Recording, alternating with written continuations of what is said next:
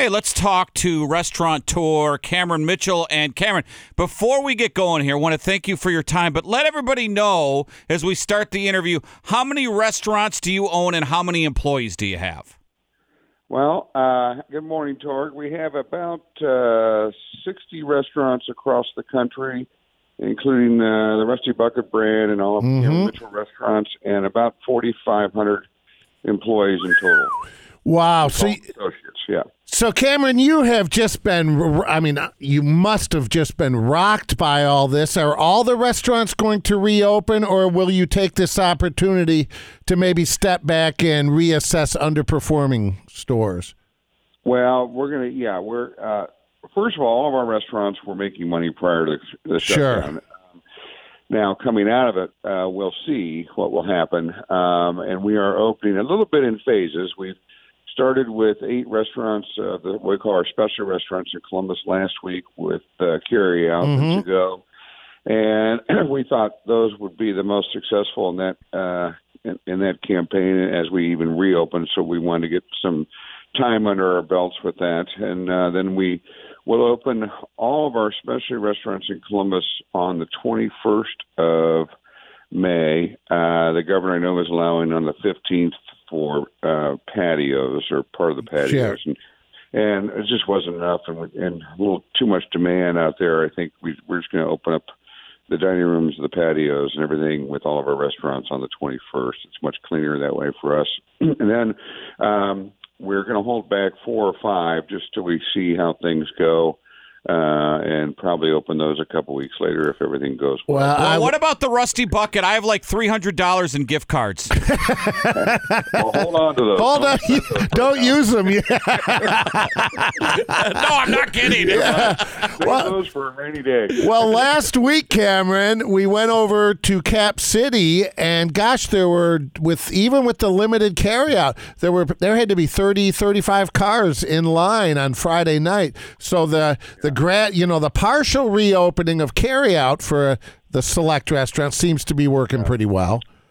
Yeah, it was, quite frankly, it was just a ton of demand. I mean, we were, it was very difficult to execute, obviously, and very challenging. We've never done anything like that, so that was our first weekend with that kind of volume. I know some other restaurants have been doing that for a while, but it was pretty big. So then Mother's Day was just huge also. Good. So, you definitely got into the game last week hard and quick because of that. So now we don't think carryout will be that as strong. It'll still be a much stronger component of our business, when we do open, but it won't be as strong as it is currently, I think, because we're closed. So right. So we'll see. But it's just, when we closed down the restaurants, we had, hundreds of action items and to get the restaurants closed and put to sleep till this thing, receded a little bit. And, to reopen this many restaurants in this fashion is a very difficult challenge. A lot of people think, it's, we have such advantages having so many restaurants. Well, I'd much rather have just one right now. It'd be a lot easier to try to reopen than all these. So anyways, but that's what it is, and we'll get through it. And then our restaurants across the country, of course, are staged and phased. We are open in Florida. Our restaurants are allowed to have 25% dining capacity and essentially 75% of the patios. And that they've been off to a great start down there. Excuse me. We're still waiting. Indy opens next week. We're still no word on New York, Boston, L.A., some of the more major Baltimore. So we're working on it, but it's we got to keep tabs. We're in 14 different states, so we've got all sorts of different locales and different rules and processes to go through.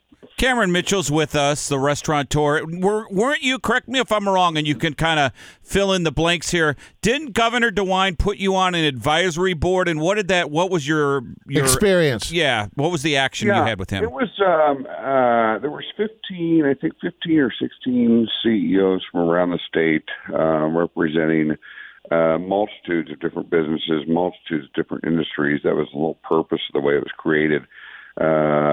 And we had 2 calls a week. It was from 11 to 12 on Tuesdays and Thursdays. And it was just to help prepare and report back to the governor. And we're still going on the economic realities and hardships throughout the state and the comeback and recoveries of some of these industries. So it's just there's other task force. I think the governor's done a very good job of trying to help get people in the room to help guide him versus flying kind of blind.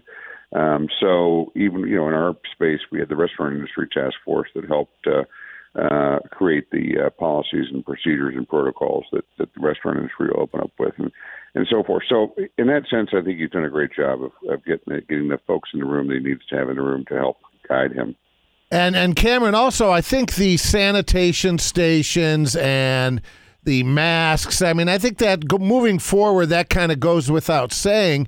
But as a restaurateur, like when I think of the bar at your Cameron's in Linworth or Hudson 29, are we just going to be sat every 3 stools, every 4 stools? It's going to kill seating at the bar, right?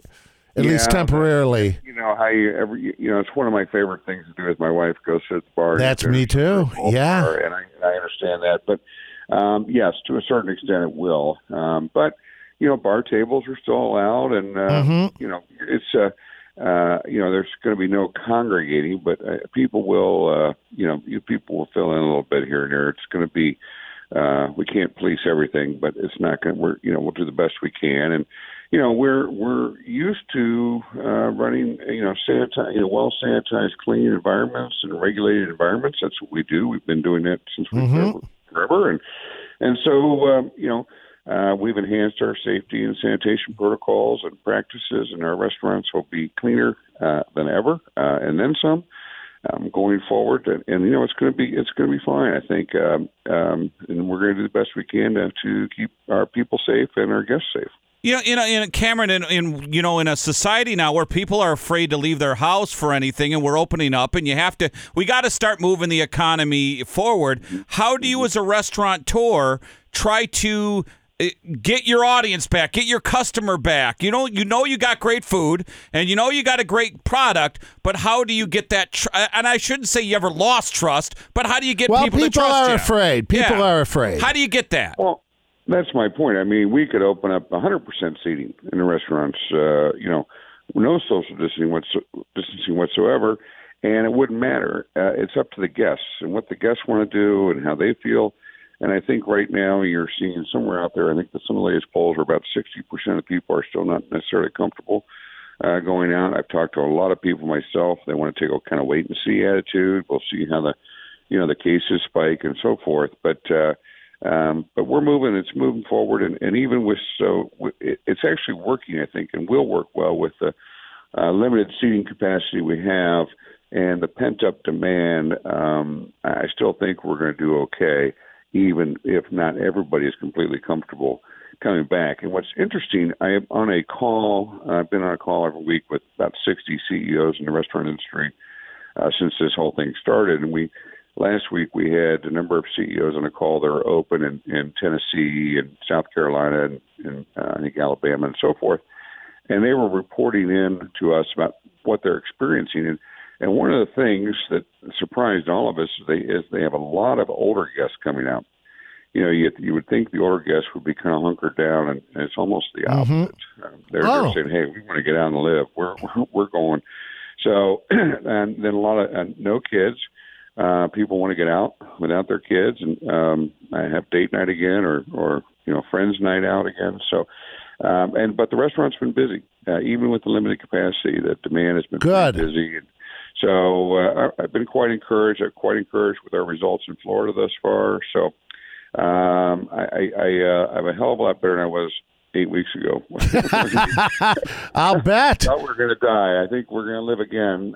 It's just going to be a challenge. So until we get the country fully vaccinated and we get therapeutics out there that you're not going to die if you get coronavirus, it's still going to be a fractured time, but it'll get back eventually. And, we'll be able to get back to the bar one of these days and cozy up and meet some friends and have dinner. Sure. It might another year. So I felt for you that Dublin Pearl had just opened on Tuesday. Yeah. I was in Saturday, and that was the last night out, and I was glad we finished. We ended up over at the Avenue having last call, and that was the last night we could go out. Was the Pearl when they kicked us out, Jerry? Because we wanted. That was the Short North one. Okay. This is a Dublin one. Cameron, we were at the Pearl and they were closing up. We were like, "Hey, can we have another drink?" They're like, "Dude, we've closed like 20 minutes. Get the hell out of here."